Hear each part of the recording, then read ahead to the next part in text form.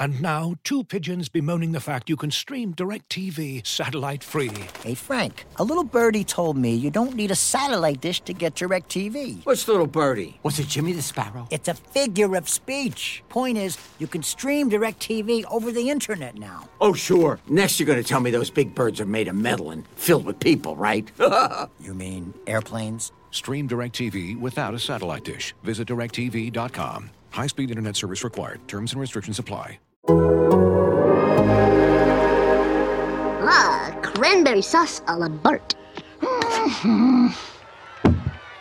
See, Maggie, those silver and blue guys are the Dallas Cowboys. They're Daddy's favorite team.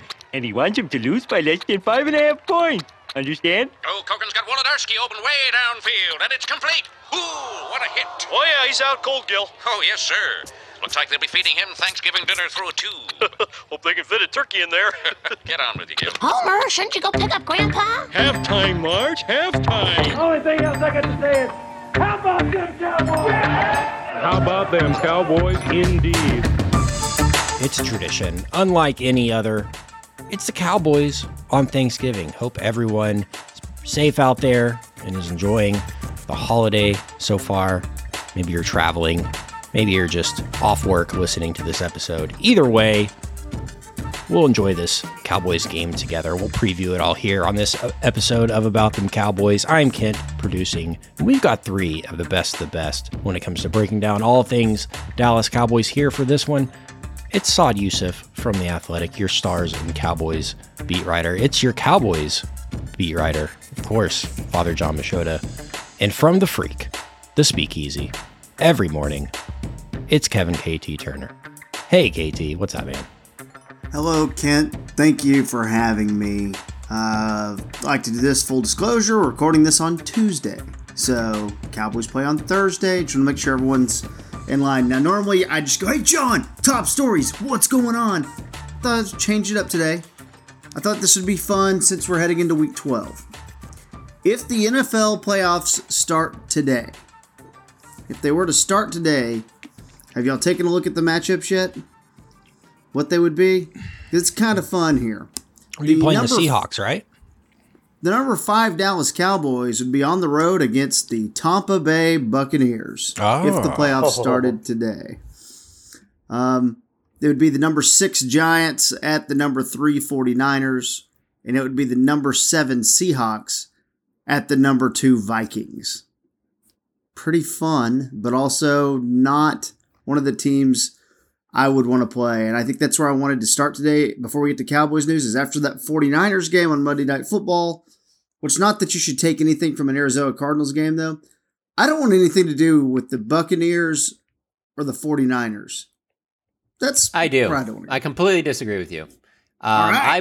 I believe going through Tampa Bay and finally beating Tom Brady would be the type of jet fuel you need to propel you. If this is going to be the Cowboys team that's going to finally take that next step, then why don't you exercise some demons and use that as motivation to kind of take you to that next level? I think playing the Bucs or the 49ers, because they lost to the 49ers last year in the playoffs, I think they would be extremely motivated, much more motivated. And so while I'm saying that, you might be already thinking this, but let me just to be clear, the last one I think I'd want is to go back up to Minnesota. How many times are you going to go up there and keep beating them? Eventually, they're probably going to win a game. I don't think Minnesota's the better team, but it is a tough road environment. And even though you keep winning there, I don't know that you want to have to keep going back up there and then, especially in a game that would, be in the postseason like that. I say go through Tampa Bay. And again, let's be clear, I'm saying that about Tampa Bay because I also don't think that this Tampa Bay team is the Tampa Bay team of a couple years ago that went to the Super Bowl with Brady. So yes, you're concerned about Tom Brady, and it is still Tom Brady. But to get to the Super Bowl, which is this team's goal, you're going to have to go through the best of the best. So why not kick off that party right away? And the other thing is you're going to be outside, but at least it's Tampa Bay, Florida. It's not, it's not Philadelphia or, Green Bay is probably not going to be a team that they would have to go play. But it's not a cold weather environment. So I guess Seattle, that's a possibility. I don't think you would mind playing them either.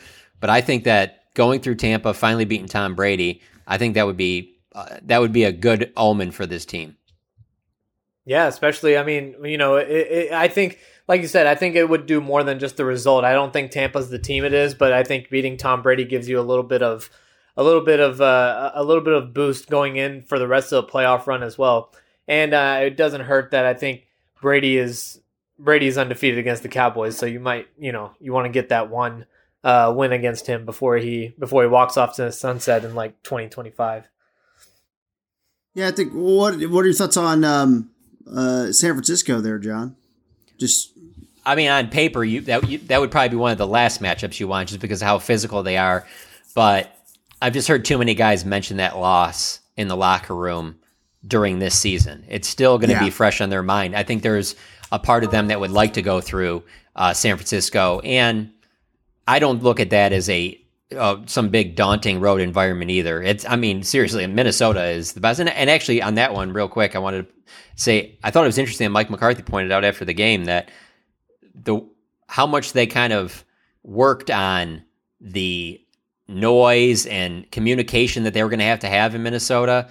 He felt like that might have been something that helped the team. They were extra locked in because they had to be in on all their communication stuff because they thought they were going to have to do a lot of stuff that, hand signals and things like that. It wasn't going to be clean communication. But on paper, back to the 49ers, the way they're playing, their style of football, I don't think you'd really want to go through them. But I feel like this team and the players in the locker room would not mind that at all because, they feel like that, hey, let's be honest, the 49ers just plowed right through them and they were the aggressor, and that leaves a bad taste in your mouth. It's weird, it hasn't been talked much. I always thought that they might be like a secret team for Odell Beckham. Like, that might be one that's not been talked about at all. It just hasn't come up. Like, Deebo Samuel just had his first big game of the year last night. Well, let's go with something real quick because I'm hot on this right now. I'm actually writing about this tomorrow for The Athletic. Perfect segue. Dak was talking today about, having communication with Odell Beckham. Micah Parsons talked about it. Again, these guys aren't just bringing this stuff up. They're being asked about it, just to be clear. I wonder if anybody's really interested in Odell outside of the Cowboys. Well, where's the other players from the other team? I think Kansas City. Are the Giants? Are the Giants? They're not real. No, they're fake. They're leverage. Or do you just need a leverage team? Where's these other teams talking about how bad they want him? So it makes me think that, yes, there's probably some teams that are like, yeah, if the phone ain't ringing, give us a call. No, the Cowboys really, really want him. Like, they look at him as like a potential missing piece to a Super Bowl run. I'm not getting that sense for any other teams. And let's also keep in mind here too, I'll play the other side of, yes, media always going up to them in locker room. Also, no media asked them anything on Twitter after the game when OBJ sounded off and players responded to him. What other players were responding? Which ones? Maybe I'm missing it. Hey, I live a pathetic life where all I do is follow the Dallas Cowboys this time of year. So if I'm missing something, let me know.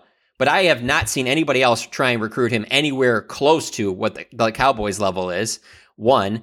2, I've never seen the Cowboys ever act this way from coaches, front office, players about a player like this. So I'm wondering how much interest there are from other teams. He said that he has the 2 visits, the report came out that it's the Cowboys and Giants, and the Cowboys clarified that yes, they want to talk to him. But I don't know. Part of me is just wondering. Hey, let's see. I thought the Rams would have been a great leverage piece, but obviously, they've fallen off the map. And I wonder if Buffalo and Kansas City is really as interested as some might think. Yeah, what's Kansas City made the trade for Kadarius Toney, and kind of seeing the way that they're kind of operating. Like, Mecole Hardman gets a lot of touches now, and he's been hurt, but he gets a lot of touches for them now. And it feels like they're almost, after they made the trade for Toney, probably maybe not in the mix. And that's something we had rumored. I also wonder about medicals. Look, this happened in February, and it feels like we're more towards 9 months on ACLs. So maybe some teams know things about the medicals too. Did Dr. Cooper do the surgery, John? He didn't. But no, that's a good point, though. Cowboys have one of the best knee leg surgery guys in the business. A lot of players come to Dallas to work with him when they, are out for the season for a torn ACL or whatever it is. So they might know something, Well, and if the reports are accurate, this is one of those things where obviously he would like to play for the Cowboys, But if it is Cowboys and Giants, I just look at it as kind of one of these things of, does he really want to play with Daniel Jones? Is that really what he wants to do? Like, would you, if you were in his shoes, wouldn't you want to go meet with several teams, everyone that was interested in you, every single one, especially any of the playoff teams right now? So to just whittle it down to Cowboys and Giants, I feel like maybe those are the last two that are kind of standing there. The other part too, again, going back to stuff that we've seen reported, it sounds like he wants more than just this year. And maybe those other teams that were originally reported of Kansas City and Buffalo, obviously there was Green Bay at one time and the Rams, maybe they were looking at, hey, we're just trying to get you for the rest of this season and the postseason. And then let's see how everything goes and we'll revisit this in the offseason and work out a deal. Maybe the Cowboys and Giants are the only ones that are willing to go to pay next year as well. I mean, I think he's 30, coming off, this is your second knee injury in 3 years. I know he's a freak athlete, so he's probably going to recover from this better than most, but still, I mean, those are things that teams have to be considering. I think the reason I brought up San Francisco, though, as a team who hasn't been mentioned, though, is like just the setup there. It doesn't make as much sense in Tampa Bay where they already brought in Russell Gage and Julio Jones. But San Francisco, if he were to be in ring chase mode, and we don't know that he is, but if he were to be in ring chase mode, that might be a play just because, again, Debo's first big game of the year last night. And then the trade for McCaffrey kind of signaling more of an all-in type of approach maybe on their end. But outside of Ayuk and Debo Samuel, you have a hard time coming up with names at wide receiver for the San Francisco 49ers. It's all names we've seen, but it ain't very, very good. So it's like that could kind of make sense there. And I just wonder if he's sitting back still waiting. Okay, we'll see how this thing goes, and maybe I'll have a meeting with Jerry Jones. Yeah, he probably wants to be here, right? Be a good place to be. Makes a lot of sense. I have no idea what to expect from him if you do get him. I have no clue. It's just tough injury, tough age at that position. You just kind of balance it with, is it going to be better than Noah Brown or James Washington? That's what it almost comes down to, right? It's kind of interesting today that Mike McCarthy was asked about Dalton Schultz, and Dalton's knee injury is somewhat similar to Ezekiel Elliott's from last year, and we all saw what Ezekiel Elliott looked like after that knee injury, and he never was right for the rest of the season. McCarthy said he thinks Schultz is almost back to being his normal self. He said he thinks he's pretty close to it, and that the bye week was huge for him. And certainly the way Dak has targeted him these last couple of games, Dak must feel the same way about him. I just thought this was going to be a deal where Dalton Schultz was not going to be close to his normal self all season long, and this was going to be just about managing it and the best you can. And man, if you have Dalton Schultz because I look at him as a bigger part of the receiving game than I look at, like you mentioned, James Washington or Noah Brown. So Odell really just has to fit in there as like a number 3/4 type guy. And hey, if you perform like a 2 or a 1, then hey, then you take it and you're great with it. But you don't need him to be a 1 or a 2. Yeah. No, and it's, again, money, right? This is all money next year and all that stuff. I was thinking a little bit, I guess before we talk about the Giants for a minute, are we cool with having a Tony Pollard conversation for a second? With that freaking everyone out? Never gets old. So, are we cool with having a long-term conversation about Tony Pollard here before Giants week? Are we good? I don't want to make anyone mad. I don't want to upset anybody. Yeah, I mean, it's certainly the bull that's reared its horns multiple times, and it doesn't seem to be going away anytime soon. So we might as well. My price, if, and I believe the Cowboys operate the same way because they've showed us as much. It's fine with whatever you think of him right now, but let's see what they do in the playoffs. Because if they get in the playoffs and he doesn't really do much, and they look just like they were last year, I don't see them breaking the bank. Because I've continuously said I believe if they went to the NFC Championship game last year or got to the Super Bowl, Amari Cooper's still on this roster. The Cowboys would have run it back if they went to a spot where they haven't been since 1995. I dare you to get rid of Amari Cooper. I just don't see that happening. I just don't. So if you go deep into the playoffs and Tony Pollard's a key piece on that, they're going to do just about whatever it takes to keep him in the building. And so, there's just a lot that can change between now and then. But let's say, the season ended today and he's playing the way he is. Yeah, you're trying to do everything you possibly can. Because if you don't, then you got to spend a pretty high pick, I feel like, to replace his production. I don't necessarily, we're not doing Zeke again, top 5 pick, but I'm saying second or third round. I mean, Malik Davis is nice and all, but if you let Tony Pollard walk, you better address that pretty high in the draft. Yeah, I think it would be it would be kind of interesting about that approach, John, that you're mentioning about, how far you go, because I don't know, when you talk about the banner organizations, the ones that do it right, they don't usually take that into account of, how far did you go based on if you're going to keep a player or not. And, and how big of an impact he is too.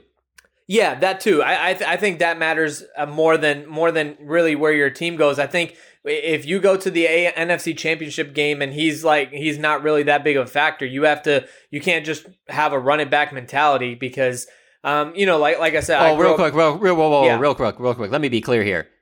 Well, I'm saying that because I don't think they go deep without him playing well.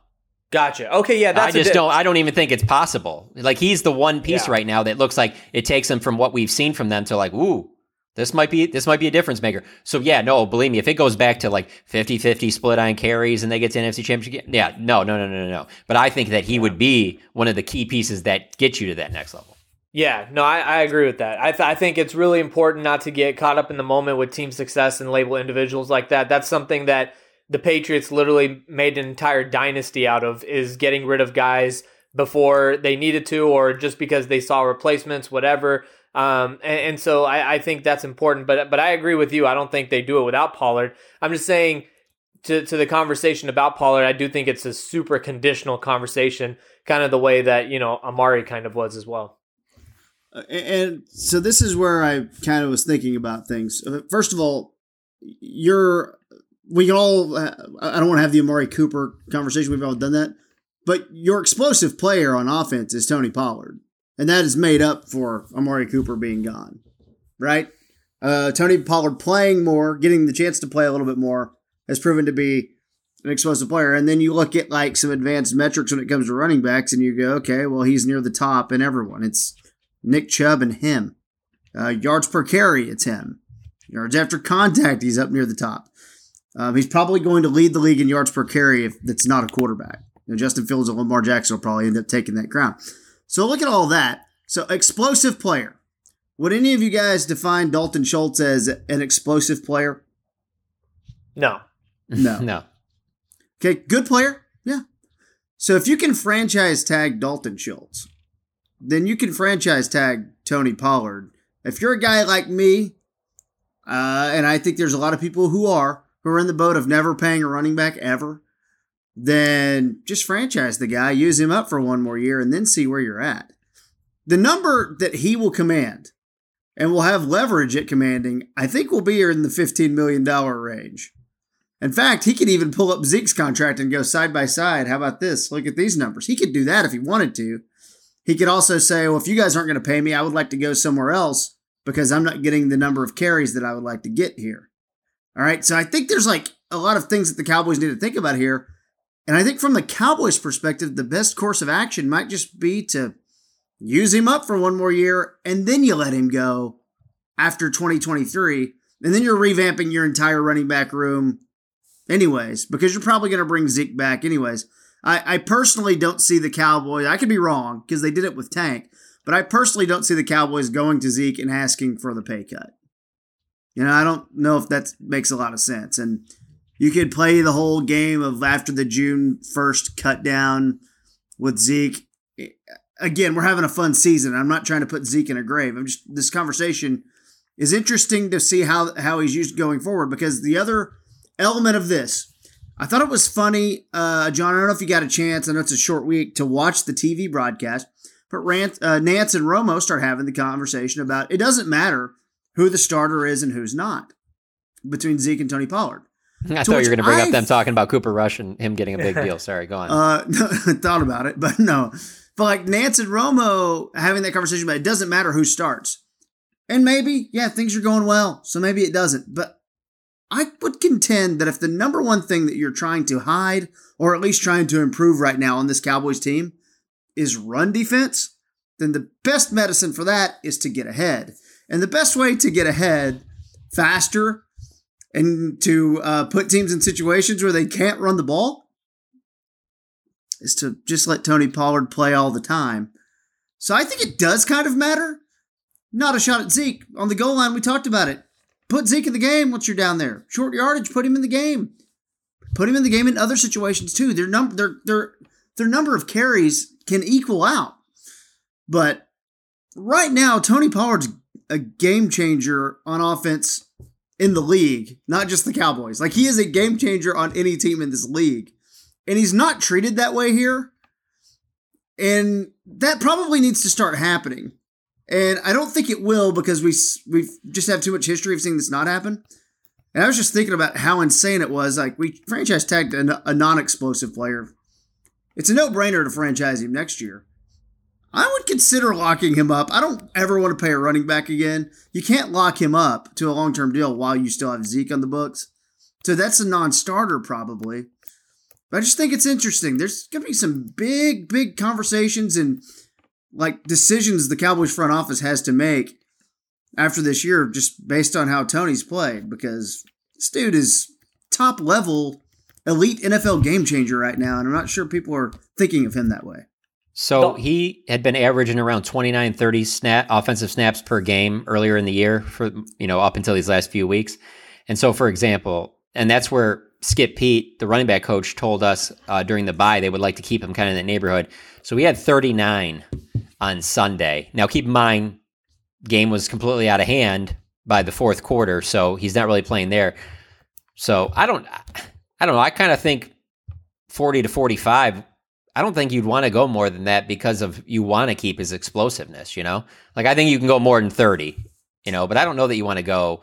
I just don't think you can have. Well, one, I don't think you can have him out there every single play.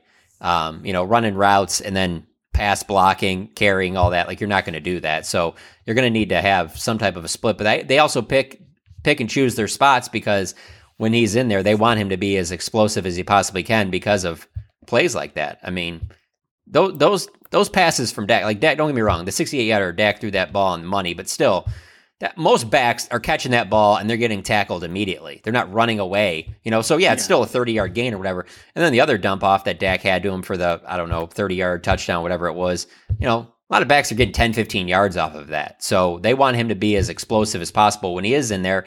And more importantly, they want to be as explosive as possible when they get to the postseason. I agree 100%. And I'm not, again, it's not like a box score thing. It's more just like overall philosophy. And I guess if your philosophy is pick and choose your spots with Tony, and then, he continues to be explosive, it's great. And then you can have a game where he doesn't break a few runs, and maybe you struggle to run the ball, and then it's like, here you are again. But the numbers over the years, even, we've got a big enough sample size with him to go, okay, well, this is good. And I don't think he has to play 70 snaps a game. I'm not asking for that. I also think, okay, so we know what the owner thinks. We go as Zeke goes, right? And then you come out, and the first 3 plays of that game last week are 4 yards, 3 yards, 3 yards. All right, Zeke, good job. Got the first down. There's the $15 million we owe you. Good job. And there's nothing wrong with Zeke leading the league in touchdowns like Jamal Williams does. DeAndre Swift is the featured back for the Lions. All right? There's nothing wrong with Zeke being Jamal Williams. That's fine. There's a problem with it when you pay him, and that sets some other things down. But that's the key part to all of this is that you, when it comes time to pay him, that's when you run into a tough spot, because you want both. You want to have 2 good backs in the NFL. I'm sorry, you just do. You want to have somebody else that can come in there and you don't lose a beat. Like, they can be a different style runner, but somebody else that also carries some of the load. But yeah, the problem is, like you said, like Swift is still on a rookie deal, and you're not paying Jamal Williams very much. This situation that you're presenting, you're paying Zeke like one of the highest paid running backs, and then you're going to pay Tony Pollard. Like, no, that's not going to happen. Yeah, and it's different. Like, Saquon is in his own boat. Like, he's the only guy, right? Derrick Henry's in the boat. He's the only guy, right? But you have some teams. I know I mentioned the Lions. The Bears are operating that way. Like, who would you rather pay right now, David Montgomery or Khalil Herbert? Who would you rather pay, Aaron Jones or A.J. Dillon? The Packers paid Aaron Jones. And Aaron Jones makes plays like Tony Pollard does in more than one area of the game. And that's where I kind of get a little iffy. But I think what you said, like, it's time to pay, it becomes a discussion. Well, it is time to pay for one of them. And it's going to be interesting how he handled that. Sorry, I just wanted to do that thing there. So Jerry said today, of course, what we were probably thinking. Once Tyron's back, he goes to left tackle. Tyler Smith into left guard. So how soon do you think for Tyron? If you had to guess. He's looked pretty good doing resistance cords and stuff like that the last couple of weeks. And he's moving around, looks like his old self, but he isn't back fully practicing. So that's when you'll know a little bit more. So I would think it's still a couple more weeks, I would think, sometime in December. I don't know an exact date, but I don't think he's that far away. I feel like there's not really a rush to do it anyways, right? I mean, the offensive line has been fine. Like, what's the point of rushing him, especially at his age? And really, if everything is geared towards the playoffs, then you just want to make sure he has a couple weeks to get his feet under him, and that's it. Talk about how great this offensive line has been, though. Just compared to John and I did an emergency episode on The Athletic, doing a live room with some subscribers when Tyron went down, because it was like, all right, well, this season was awesome, but if they don't have Tyron, they're not going to be able to do much. And they've been pretty awesome. I mean, Tyler Smith's like Pro Bowl level. Like, he's playing very well right now. We haven't talked about him much, and I think that says everything, right? Yeah, but I think they've made it clear that they view Tyron Smith still. Oh, he's not Tyron Smith, but he's been right, and they still really view good. Tyron as one of their best 5 offensive linemen, and it just becomes pretty simple. You're not moving Terrence Steele or Zach Martin or Tyler Biadasz, so where are you putting him at? You're not putting Tyron Smith at left guard, so you move Tyler Smith back in, and it's kind of, we've talked about it and things like that. We kind of figured it would happen, but Jerry just made it clear today that's the plan. But I was going to look at their schedule and try and give you an exact guess here on when I think he'll be back. Tune up Jacksonville. It's the next primetime game. Yeah, that's not a bad one. Tyron's always the type of player where they give him like every minute to make the call. Yeah. He's got such a routine before the game and all that. I can just see him out there at like 6 o'clock and then still trying to decide. Yeah. You do want to get some reps with him, because you're going to want to get reps with him and Tyler playing together for as much as you possibly can there towards the back end of the season. So going in the playoffs, there is some continuity. That is going to be a big part of it there. But I like that. I like the Jacksonville, because then that gives you a chance to maybe knock off some rust, play on natural grass, and then you come back the following week and you got the biggest game of the year for them, against the Eagles on Christmas Eve. So yeah, that seems like either that, or I'm sure they'd love to bring him back for Houston the week before that, but I'd need to see him do something in practice. It's just been resistance cords up to this point.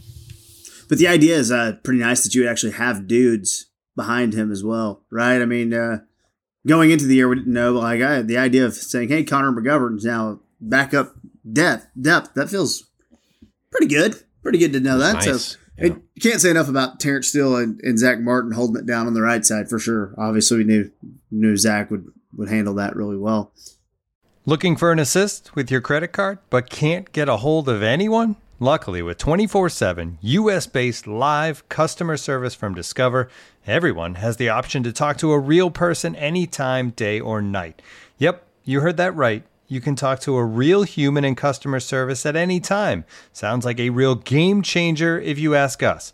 Make the right call and get the service you deserve with Discover. Limitations apply. See terms at discover.com/creditcard. And now, 2 pigeons bemoaning the fact you can stream DirecTV satellite-free. You see this? A family watching baseball on DirecTV with no satellite dish in sight. Let's heckle them. You call that changing the channel? Choke up on the remote, buddy. I hope getting all these games on DirecTV makes up for your mother not pre-chewing your sunflower seeds. DirecTV has the most MLB games. Visit DirecTV.com. Claim based on total games offered on national and regional sports networks with choice package or higher. Availability of RSNs varies by zip code and package. High-speed internet service required. Terms and restrictions apply. As you've probably heard by now, we've teamed up with BetMGM this season. We'll be using BetMGM lines to make all of our picks, and we'll have special offers for our listeners each week. If you haven't signed up for BetMGM yet, use bonus code The Athletic, and you'll get a 1-year subscription to The Athletic, plus up to a $1,500 first bet offer on your first wager with BetMGM. Here's how it works. Download the BetMGM app and sign up using bonus code The Athletic. Make your first deposit of at least $10. Place your first bet on any game and claim your voucher for a 1-year subscription to The Athletic.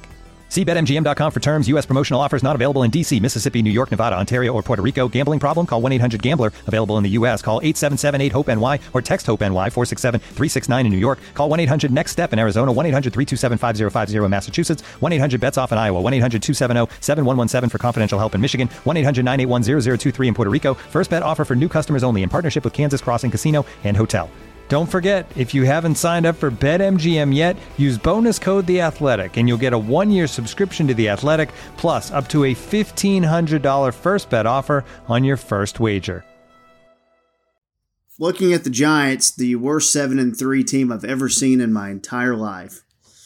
It's amazing because I feel like the Amari Cooper thing, which I promised I wouldn't bring up again. Man, I really don't think Amari Cooper would do to the Giants what Kenny Golladay did to the Giants, where it's just like, here's just wasted money and we've decided not to trade you for nothing. They're interesting because they don't have a good wide receiver group at all, except so they have a guy who gets 9 catches last week in Wan'Dale Robinson, and then he tears his ACL, so he's not there. Darius Slayton's a good player. But so I was going to say, I don't know. How do you know that they don't have good receivers? Sterling Shepard when he's healthy? I've watched him play. Okay. I just saw a different Kenny Golladay in Detroit, so okay. Yeah, no, that's what I'm saying. Kenny Golladay can't even get on the field, right? So is it the receivers? Is it the quarterback? I don't know. Seems like a great situation that Odell would love to jump into, so we'll see. Hey, that'd be good. Go. And maybe he won't say anything about it. Maybe his dad will just post some stuff on social media if it's not working out. But man, Daniel Jones? That's what you want to do? Yeah. Okay. It's like a bad plan, especially when the others are Josh Allen, Dak, Pat Mahomes, and now it's just Dak. Like that's. Where's Miami in the mix? Not enough snaps to go around. Cedric Wilson, they signed him to that deal. Right, true. Kind of weird. Cedric Wilson can't even get on the field. Yeah, they got that Sherfield guy. I feel like. Look, we saw a game where Saquon had 35 carries 2 weeks ago, comes back last week, 15 carries for 22 yards. We know we're going to get Saquon. This is the test, tackling that dude 25 times. That's the test to me. What's kind of the biggest thing you're kind of watching for Thursday, John? Yeah, for sure. I mean, I feel like the rest of the way, especially over the next 4 or 5 games, just how are they going to handle whoever said lead back is, because they're going against a lot of good rushers. So, but I agree with you. I just look at this team and I don't know. They beat them with Cooper Rush and they didn't have Michael Gallup, and Tony Pollard wasn't playing as well as he's been playing. And they were on the road. Yeah. I mean, it's funny because I was doing a radio interview earlier today and someone asked me about the Michigan-Ohio State game. And I go, well, tell me how the weather is in the game on Saturday in Columbus. And it's supposed to be bad. So, and I'll tell you who probably wins. Bad weather favors Michigan because they run the ball, and Ohio State likes to throw it all over the yard. They want good weather. So as that relates to this game, tell me how many guys are healthy.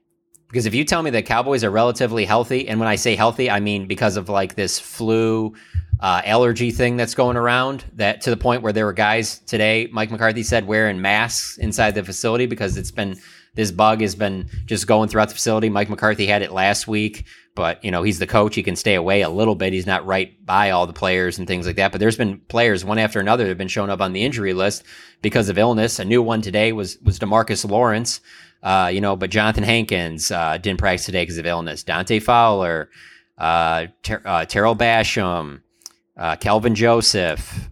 So there's clearly they have some type of a bug going around. Jerry Jones wasn't feeling great after the game on Sunday, and so Are they able to contain that? On Thursday morning, do some players wake up and they're like, man, I can't go? I mean, that's part of what happened with Kelvin Joseph in that game. That first series Anthony Brown played, then Kelvin Joseph came in. I thought it was going to be this rotation or something. And then you didn't see Kelvin Joseph again. And then they announced in the press box that he was out because of illness. So if you tell me that the Cowboys are able to avoid any more spread of this to any major players, I just don't see how they lose to the Giants. And honestly, playing only 4 days after they just played that game in Minnesota, I think that could be a good thing. I really do. I mean, keep it rolling. Obviously, that they're playing with a lot of confidence coming off of that game. Maybe it's a good thing they get right back out there, especially against a team that they're going to be very prepared for. They know what they like to do. They know all the key players involved. They already played them this year. And you're at home, so you don't have to travel as much. And you're playing a Giants team. It's not like they're going to be well rested. They're dealing with a bunch of injuries. They played on the road in Detroit on Sunday. So I don't know. There's just a lot of advantages in the Cowboys' favor. So when I see the spread at 9.5, 10, whatever it's bounced around to, it doesn't surprise me. The Cowboys should win this game by 10.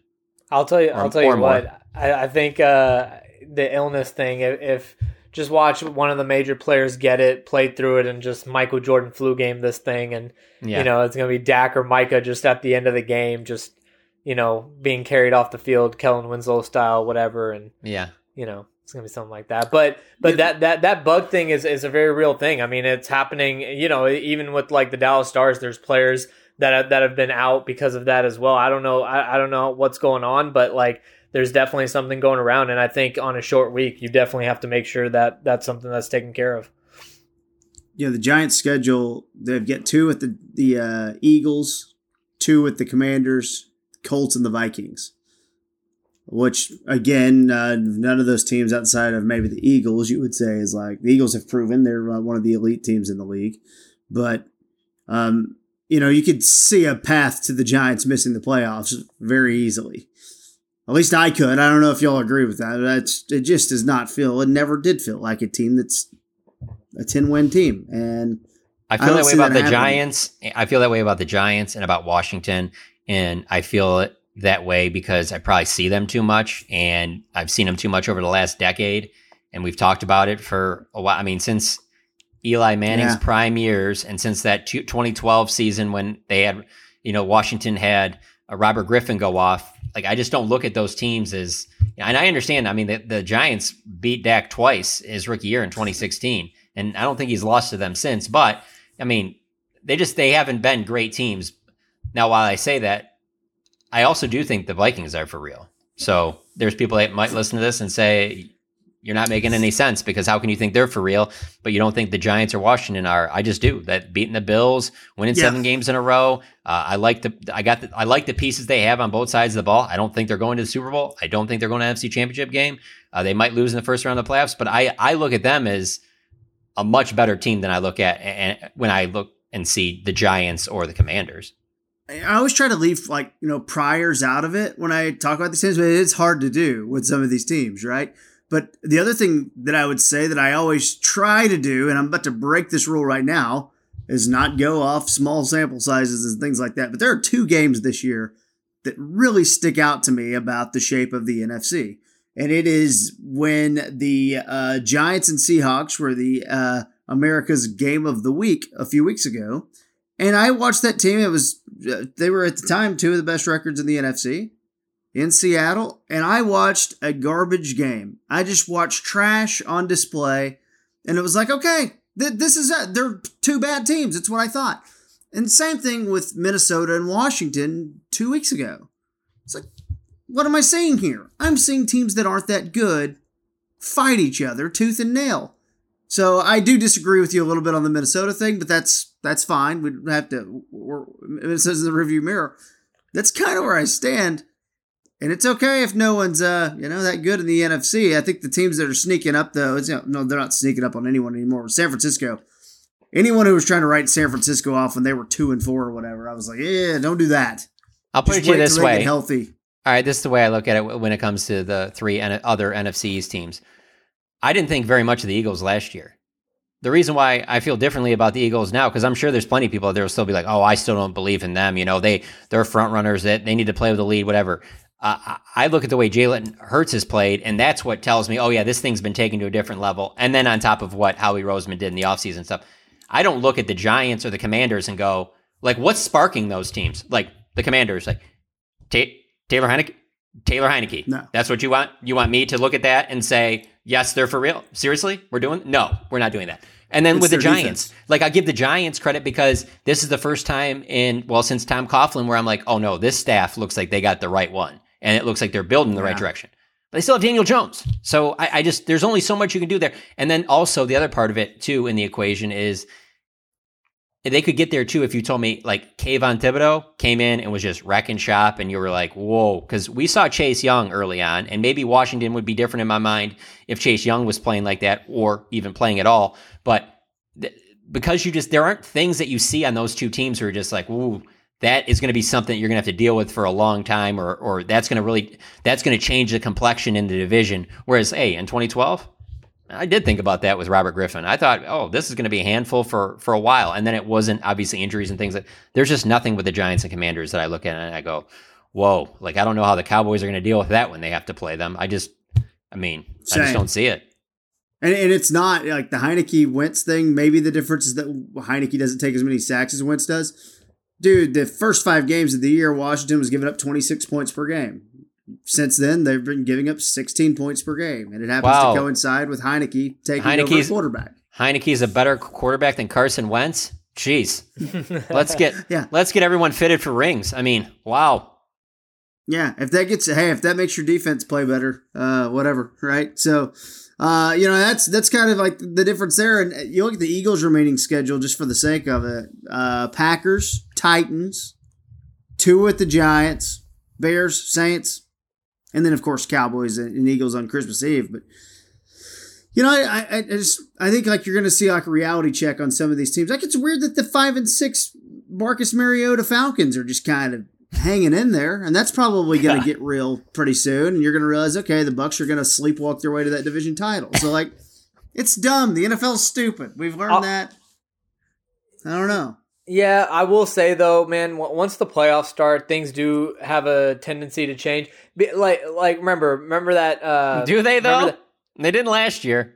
Not last year, but there was that, obviously the Marshawn Lynch run, the Seahawks when they went 7-9, and then they won a playoff game, and then there was one more. It was recently, like 2-3 years ago, where there was another team either with a losing record or like really close to a losing record, and either had a competitive first game or won a first game.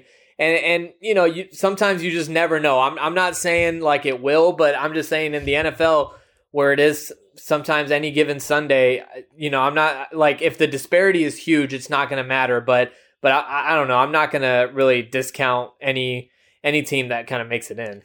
No, you're right. And I typically am like that. I'm also not one of these people that I don't put someone, when I'm ranking players and stuff, I don't put somebody that's had one good year all of a sudden above somebody that's had 6 or 7 good years just because their 1 year lately is better than, like, a track record definitely says more to me. And believe me, I agree that usually that cream rises to the top. It just last year what the Bengals did, which is just not a good organization. I understand Joe Burrow, whatever, but let's not act like Joe Burrow just led them to this like 14-win season and they just kept rolling. They got in the back door and you're just like, okay, well, they're not going to win this one. Okay, beat the Raiders. Well, they're not going to win this one. And then all of a sudden, next year, they're winning, and they get to the Super Bowl and really are a player or two away from winning the whole damn thing. So I'm looking forward to these playoffs because of that, to see, does everything go back to the way it kind of was before? And you can even say about the 49ers a little bit, too, to get to where they did last year in the playoffs after the way they played during the regular season. So I'm interested to see these playoffs because it wouldn't surprise me, like, out of these NFC teams, which team would get in the playoffs that you just think, okay, there's just no chance that they could get to the Super Bowl? Seattle? Yeah. Seattle. Yeah. Oh, like I'm talking just the NFC.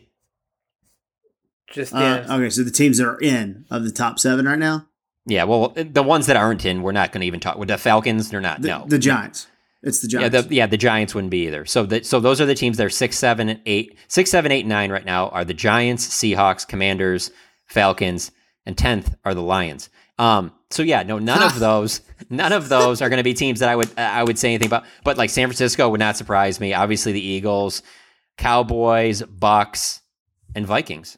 Yeah. I mean, I would say out of all those, the Vikings would probably be the most surprising out of those. But still, even if they did and they got hot at the right time and got into the Super Bowl. Like, I mean, I think they would lose, but yeah, I can't say it's impossible. Yeah. Or by the way, that other team I was thinking about was actually Washington. Heineke's Washington football team, who made the playoffs at 7-9, right, and then lost to the Bucks a couple years ago in 2021.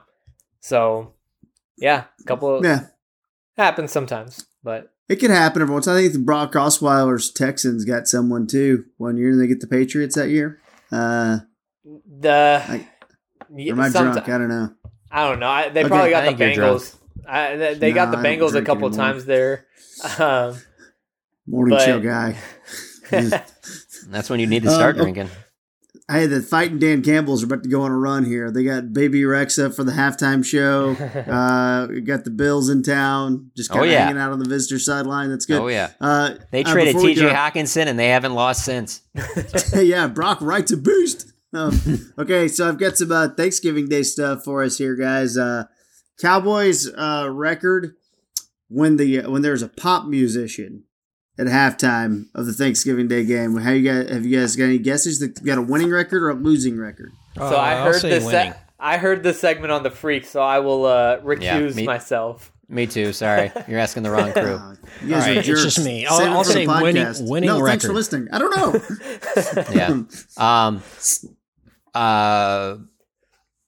Who's on the pop side? Who you consider? So the pop side, it's odd because you have to remember like Arms Wide Open crew over there. The Meghan Trainors, the Selena Gomez. No, he gave there's like half of one, right? I think 2000 is like half. 2000 was weirdly Jessica Simpson and Billy Gilman, so that's a half pop, half country. Ooh. So it's going to get a half loss here. Pop music, the Cowboys. I'm talking about Creed. That's the only one that matters is Creed. That's the only one people care about. What do you consider Creed? What do you consider music? Cowboys, are they pop? They're rock. They're rock. Okay. Yeah, they're rock. Fine. Yeah, I know it's weird, but they're rock. Fine. I got this from Pete Friedman over at Channel 8, by the way. Nice. 6 2.5, the Cowboys record when pop music is the halftime show. That is wins with Meghan Trainor in 2018, Selena Gomez in 2013, Enrique Iglesias in 2011, the Joe Bros in 2008, Kelly Clarkson in 2007, Destiny's Child in 2004. The losses come from Ellie Goulding. They remember that was the Buffalo game in 2019. The 33-10 loss to Philadelphia in 2014. And then the half Billy Gilman loss in 2000 to the Vikings, 27-15, which I think was the Randy Moss game. Hey, I'm being serious. Who was it last year? Luke Combs. Okay. Right? Yeah. Yeah. No, yeah, you're sure. Right. You're right. Country, the Cowboys are, and they go here, they go to this well more than any other. Country, 4 10.5. I don't think you can give Charlotte the team if she's booking country music acts on Thanksgiving moving forward. 4 10.5. Okay. Here, let me just throw this out here real quick. All right. So it is Thanksgiving, and you are the Dallas Cowboys, and you always play at home. I mean, I kind of understand why it would be country. I mean, that's the only game that's being played at that time. People look at Dallas as, I'll give you, here's an example. So not all the time, and Kent, you probably remember this, but quite often when we are on the road, that team's spread in the press box is usually they try and do something that's like Texas, like usually like we'll try and do barbecue or something like that, like because of the theme of it. You know what I'm saying? So that's why I think it's kind of funny how the Cowboys. I've always liked how the Cowboys, when the opposing team's running out, play the theme from Dallas, the TV show. Because I can tell you this right now, before I moved down to Dallas, when I heard that song, I would always think of Dallas. And I've lived in Dallas since 2000 and end of 2010, and I've never heard that song since I've been down here. But it's that perception, type thing.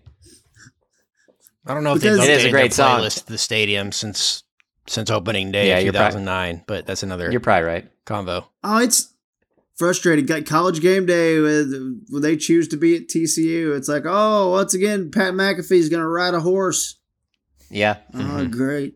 Well, I mean, that happens too. I mean, remember what about when the Mavs were in the conference finals and Charles Barkley, let's bring a horse around for him or whatever. They set up the Winter Classic like a freaking rodeo at the The Stars game. How did they do that? We're in a city. At the Cotton Bowl, they had like a bull ring down there. It looked like a farm, like the actual field and rink. It's ridiculous. 4-10.5, again, the record. Luke Combs, Kane Brown. If you remember the Kane Brown game, the Washington Commanders' famous fake punt game, right? Of course, last year, sadly, the Anthony Brown game, the overtime loss to the Raiders, which overall, if you watch that game, irritating to watch because of all the flags, but very up and down fun game. Thomas Rhett loss. Eric Church win in 2016. Luke Bryan gave you that loss. Remember they lost to the Panthers in 2015? What do you remember about that game, John? That's when 2015. Romo came back, and it was a disaster. Yeah. Laying down there in the end zone. That was brought up not too long ago because I was talking with somebody about injuries, and I go, when's the last time that you think the Cowboys have, because since recently, especially since Mike McCarthy's been the coach, they err on the side of caution with injuries. Like, for example, Anthony Barr it was crazy too. I would talk to Anthony Barr today in the locker room. He tweaked his hamstring on the very last play of practice on Saturday. Crazy. I mean, not just for him to come back, and obviously he's a good player in that, but that was the play against the Vikings, the team that he used to play for. Like, the play right before practice was going to be over, he tweaked his hamstring. So anyway, they'll be cautious with him.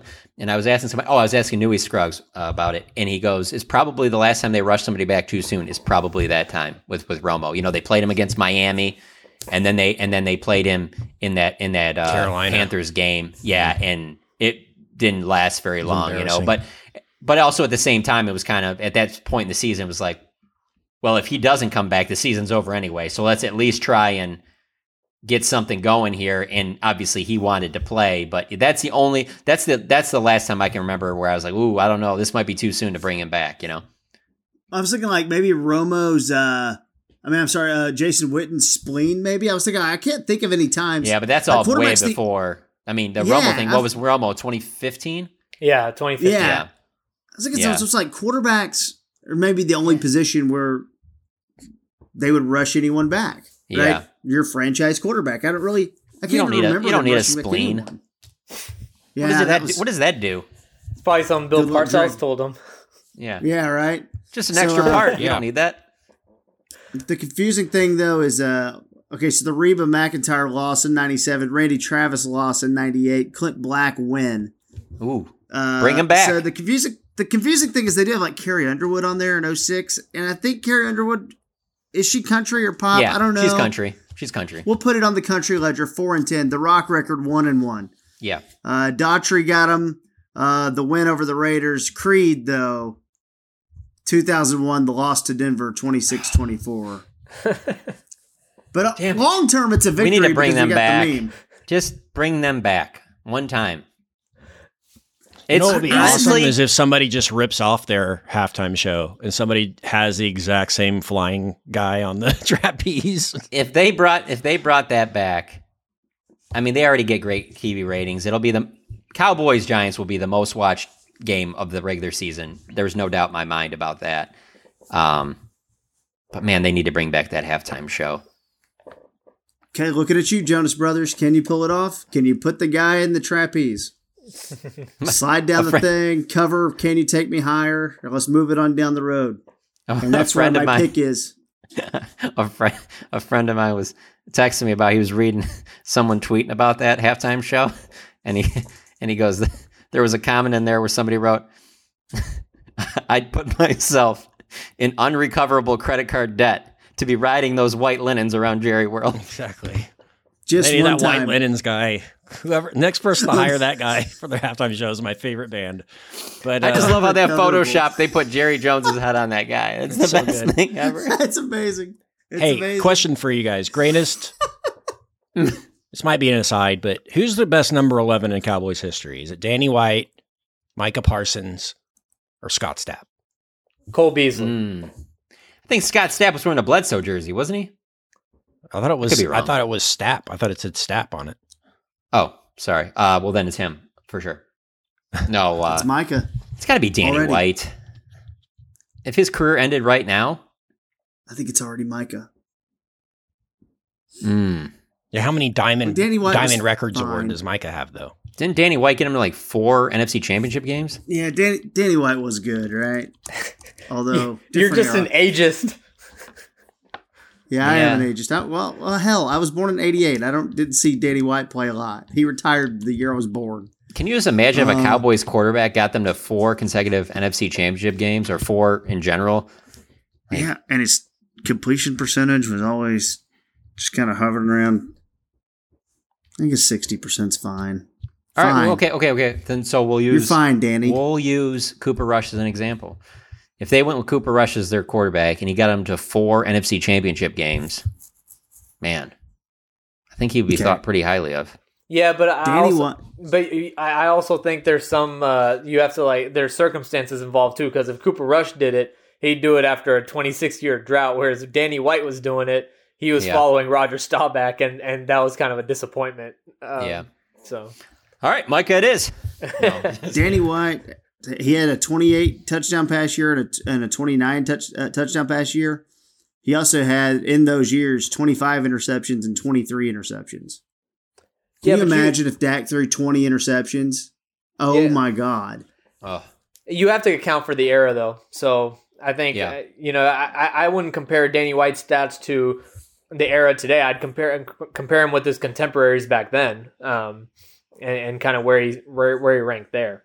But that seems like a lot of work. Yeah, we're not trying to do all that. But I do think it's Danny White. I mean, Micah Parsons is close, but he's gonna be he's on the path, but there's no question it's Danny White. Saad, does it change your mind if I tell you that Micah Parsons took a snap at running back today? It's time. They need to get him on offense. I think he was just messing around, and the offensive line wasn't out there yet, so I think it's just one of those things where they just have fun to keep him enjoying himself. But interesting footnote, though, to tuck into the back of your head. I know our show is big on people tweeted us a bunch when the Super Bowl halftime show conversation was happening and announcements and all that. I still don't buy it for a second that it wasn't Taylor Swift. With this new record out and everything? Well, the record's not good enough, so. But you're going to have a new album out when you do the halftime show, right? Rihanna's got a new album out? Yeah, she's got a new album coming.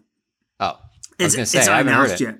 She's working on a new album. Oh, okay. So it's probably, I bet they announce a release date I'm a much bigger Rihanna fan than Taylor Swift, so this is not even up there. For sure. I'd rather watch Rihanna, but I that was the rumor that it leaked out and all that. I still believe that it was going to be Swift, and it got out and they scrapped it, and she'll do it again sometime else. But with her record coming out and this being the year of Taylor Swift again, it seems who was it 2 years ago? All too well that it would have been her. What?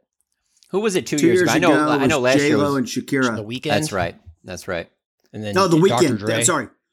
It was Dr. Dre. It was The Weeknd before that. Well, that was The Weeknd, then J-Lo, Shakira. Okay. Yeah. So then what's it going to be after Rihanna? Because they won't go Taylor. I don't think they'll go Taylor Swift right after Rihanna. The people who were in the machine this year, basically touring album that I thought were candidates were Taylor, Harry Styles, Lizzo had a new album. We knew who you were talking about. Yeah. Didn't think Harry Potter was coming through. And I've heard that Taylor's not going to do it until she releases her re-recorded albums. Oh God! That's not going to be a year from now. It's going to be 2 or 3 years from now. My heart's broken. Yeah. Hey, we glossed over Kent's All Too Well reference. I just want to. We'll let it slide. We'll shake it off. Okay, there you go. There you go. Oh, did you do a Taylor Swift reference and I didn't get it? Damn, I'm embarrassed. Hey, John, no need to have any bad blood over this. Oh, he's on a roll. Okay, so I wish the picks were a blank slate, but after last week's victory for John, blank slate, get it? 7-3 for John. the leader. We're going to make you go first this week, John, because you... cheater. Yeah, you kind of pulled a fast one on us last week.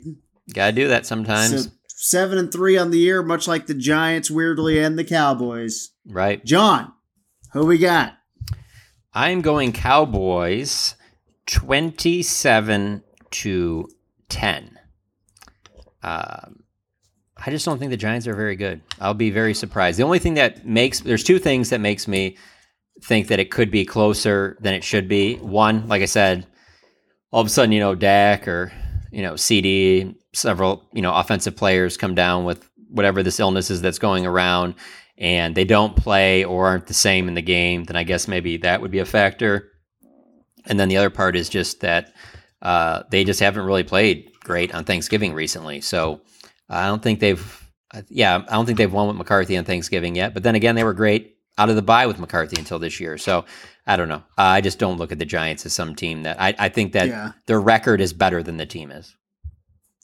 I will go next as I'm in second place at 6-4. Dallas 34, Giants 17 is what I wrote down. So 17 points, much like John had.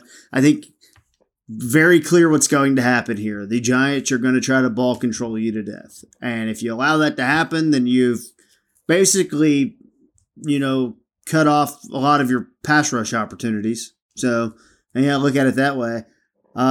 Interesting to see. Maybe some of, that what happened in that Green Bay game was really kind of a thing where it's like, okay, we've got to get back to structurally looking at the foundation of our defense and our run assignments and things like that. So, I don't know. I mean, the Vikings still ran the ball on you. They just quit doing it. It was kind of strange. Like, what happens in that game if the Vikings don't give up on the run?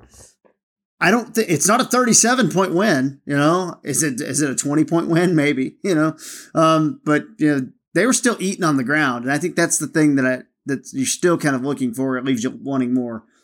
We know what the Giants are going to do. So, but 34-17. I don't see the Cowboys stumbling here.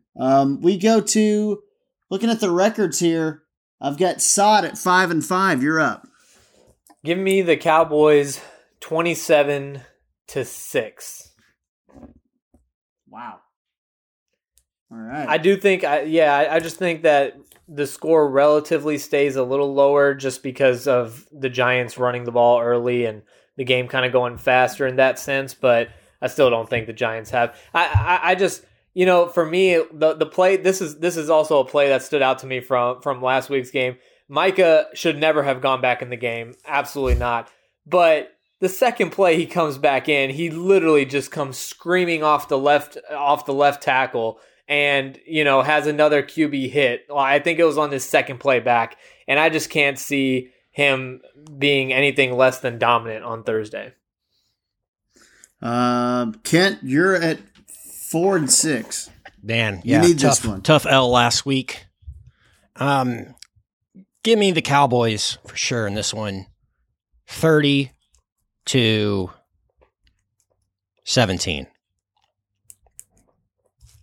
Is anyone on planet Earth picking the Giants?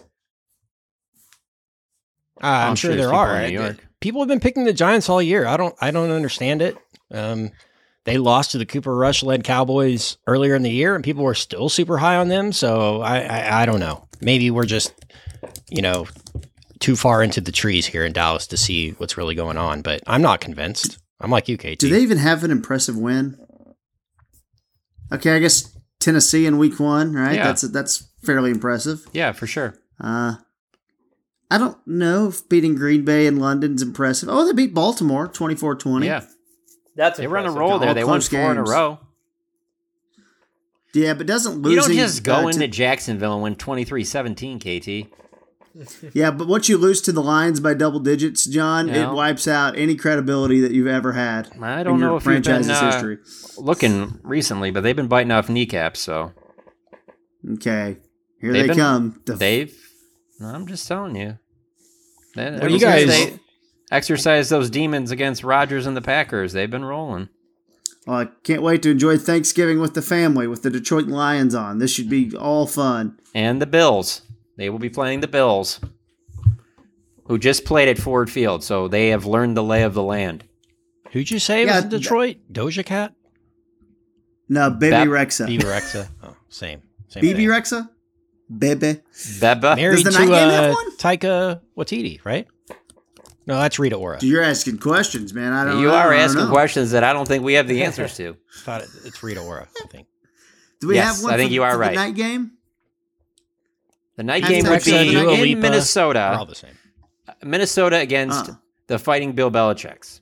And the reason I know this is because they couldn't wait to get that graphic up on the big screens at old U.S. Bank Stadium after the game was over.